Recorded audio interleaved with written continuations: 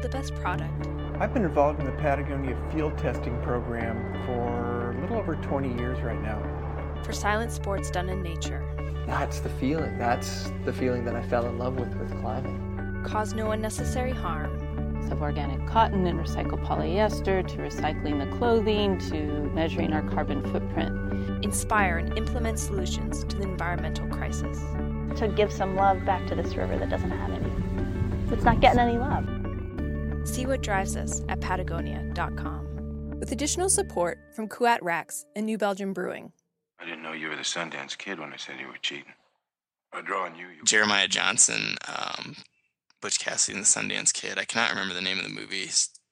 Judge Roy Bean. You know, like the John Wayne Western exists as like this giant cloud. You know, it's not like you have a one that you're a huge fan of or another. Why don't you just invite us to stick around? I think Butch Cassidy and the Sundance Kid is probably pretty high up there. If I did not want people to think I was cool at all, I could just name, you know, cheesy movies. Like I actually watched Young Guns like 4 months ago when I had a bike trainer going because I was training for a bike tour. And I was like, you know, I'm just going to put this in because I think Emilio Estevez does a really great job as Billy the Kid, as a fun character, you know. And I'm totally ashamed of it. You know, I'd never tell anybody that. Cowboys ain't easy to love. So basically you're a connoisseur of Westerns, huh? I would think so. Maybe, yeah. And then, you know, anything involving mountains or the West. I mean, I probably saw A River Runs Through It at least 10 times, you know. And that has nothing to do with cowboys, but everything to do with Missoula, Montana. Brennan Leonard's father, Joe, raised him on Westerns. It didn't have to be a classic. It just had to involve Western America's mythic landscape for these two guys to enjoy it. Growing up on these movies, something about these films and their semi-tragic heroes spoke to these guys. To a kid in small-town Iowa, something about the cowboy, something about the outlaw, about the idea of going west to redefine yourself made a lot of sense. These guys stare off into the sunset and they're thinking something, you know, they're figuring something out, you know, and I think I always wanted to be one of those people who had not who had problems, but, you know, had something worth figuring out, you know, as opposed to somebody who just kind of went with the flow of life and, you know, like, okay, I'm done with college, I got a job, gonna get a house, gonna do my thing, and never really step back and look at stuff, you know.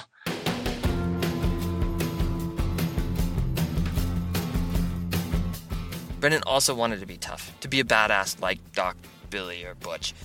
The thing is, though, it's getting harder and harder for a kid from the suburbs or a small town to be a cowboy these days. You don't just sign on with a cattle drive. And at first, when Brennan headed west, it didn't go so well. I think I used to drink and do really stupid shit. And I think at the time I thought I was a badass. I mean, like, there were a couple times I was, you know, woke up after being beaten up and, you know, I went to jail a couple times and just like nothing really serious. But, you know, looking back on it, I was like, yeah, I'm so crazy. All this crazy shit happens to me because I'm so nuts. And I was like, you're not a badass. You're a dumbass, you know. But I think climbing did that for me. And, you know, like that's maybe like the ethos of the cowboy where it's like, this is the first time in my life that I felt like I'm a kind of a little bit of a badass. You know what I mean? Like, I don't know. They just knew they were tougher than anybody, you know? And maybe some of us still want a little bit of that, you know? We're like, I'm not going to go and move out to the desert and be a cowboy and herd cattle and have to be really tough. I sit in an office all day, but like maybe there's some of me that wants to get out and actually have a visceral experience where I am scared and have to be tough or whatever. Things changed for the better once Brendan found climbing. The ideal, the cowboy ethos of the strong, silent type, it's still a part of our broader culture, and even more so in our climbing world culture. We too know how to handle a rope, and we also call our friends partner. We respect daring, and have been known to embrace lawlessness. Most people think of an inheritance as a physical object, money, or maybe a piece of property passed on from parent to child or deeded in a will. Could it be more than that, though? Could it be wanderlust, a heart for open places, maybe even a slightly goofy passion for cowboy flicks? Could it even be half a continent? Today, Brennan Leonard presents Go West, a story about mountain people and the dreams parents instill in their children. I'm Fitzco Hall, and you're listening to the Dirtbag Diaries.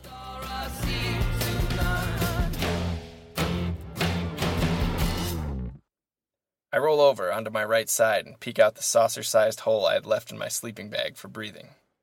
I open a slit of one nearsighted, contact lensless eye and make out a world 1/3 black, 1/3 glowing orange, and 1/3 deep blue.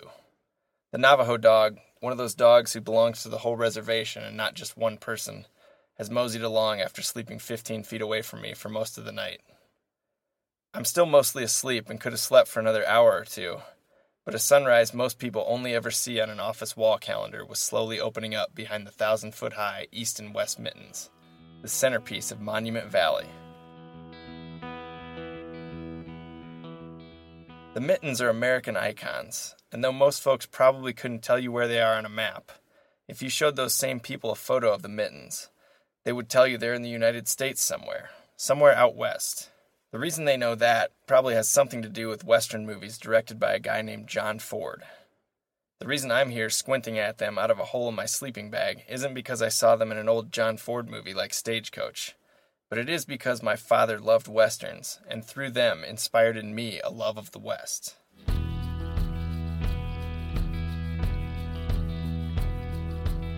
As I grew up in the flat Midwest, my dad spoke the words out west as if they were capitalized, important, making it holier than any other part of the country. The way other fathers speak of the 1967 Green Bay Packers or the good old days.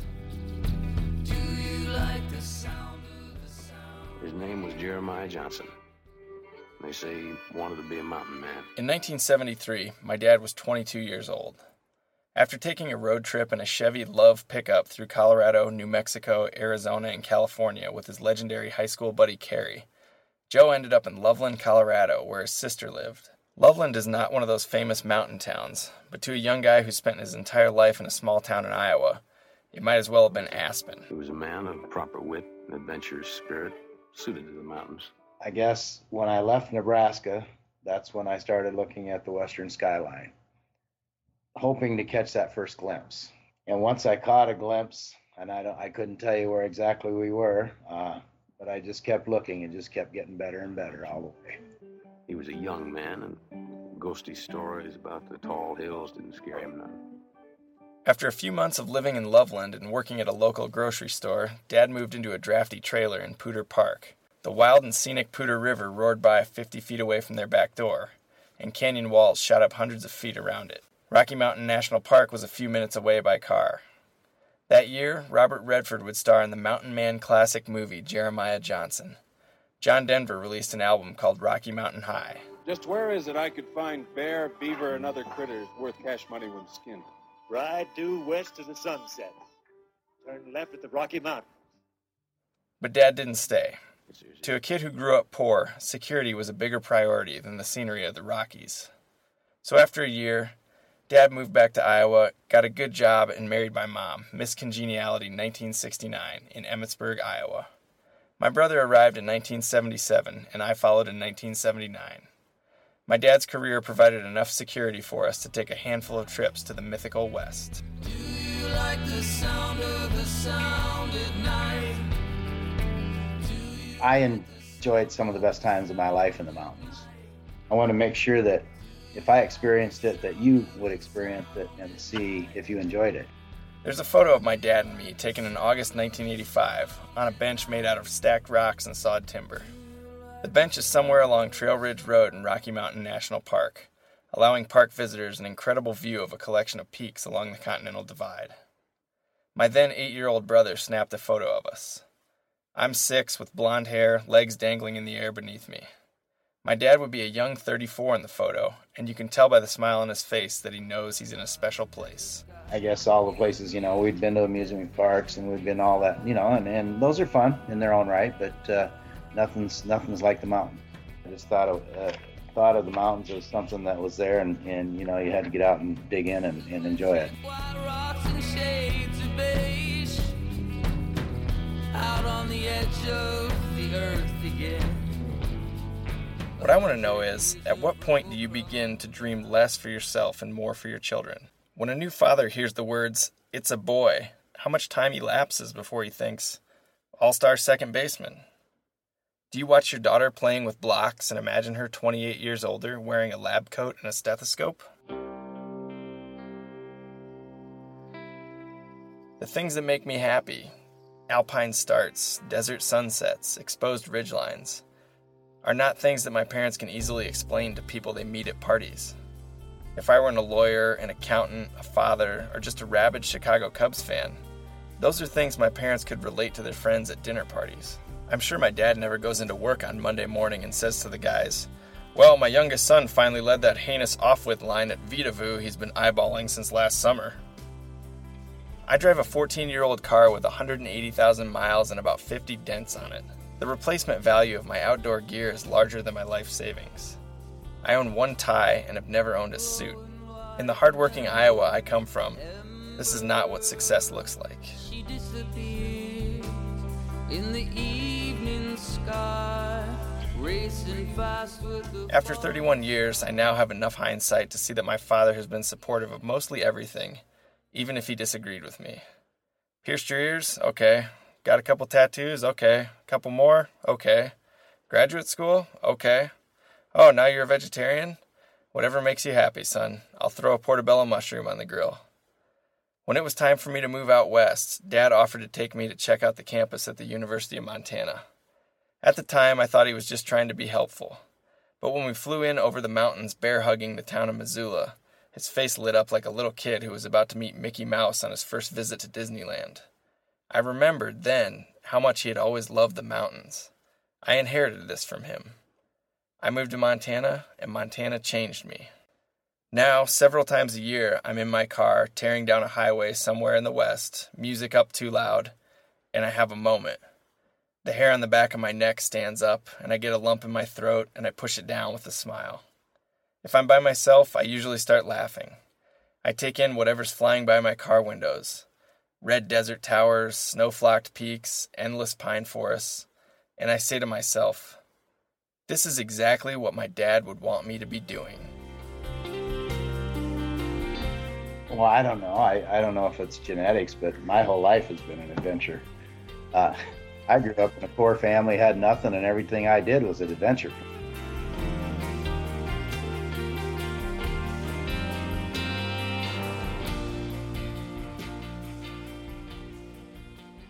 Hey, kid. Hey, kid. How good are you?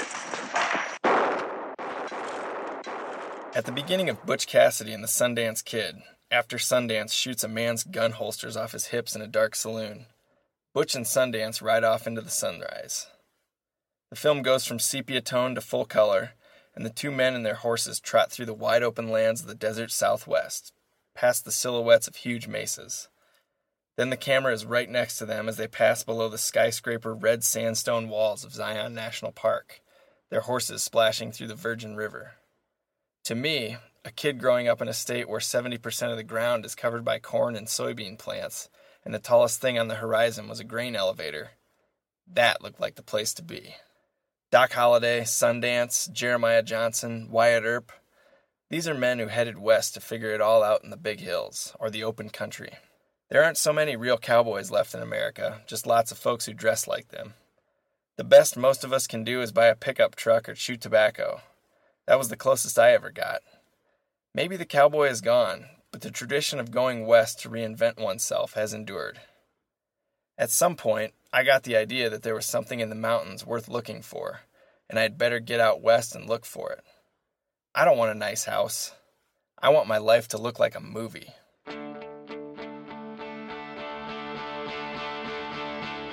My father has spent 35 of his 59 years making people laugh from behind the meat counter of a half a dozen grocery stores in Iowa.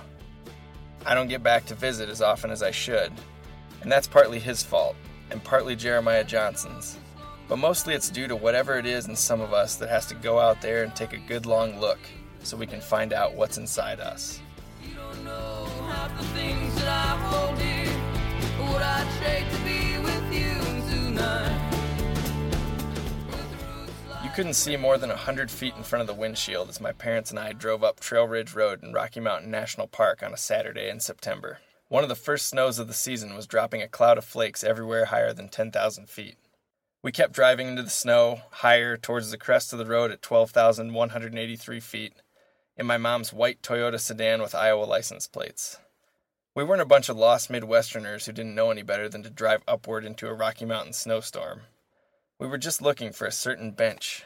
The snow didn't let up as we strolled from the car down the path to the Forest Canyon overlook, where I had narrowed it down to one of two benches.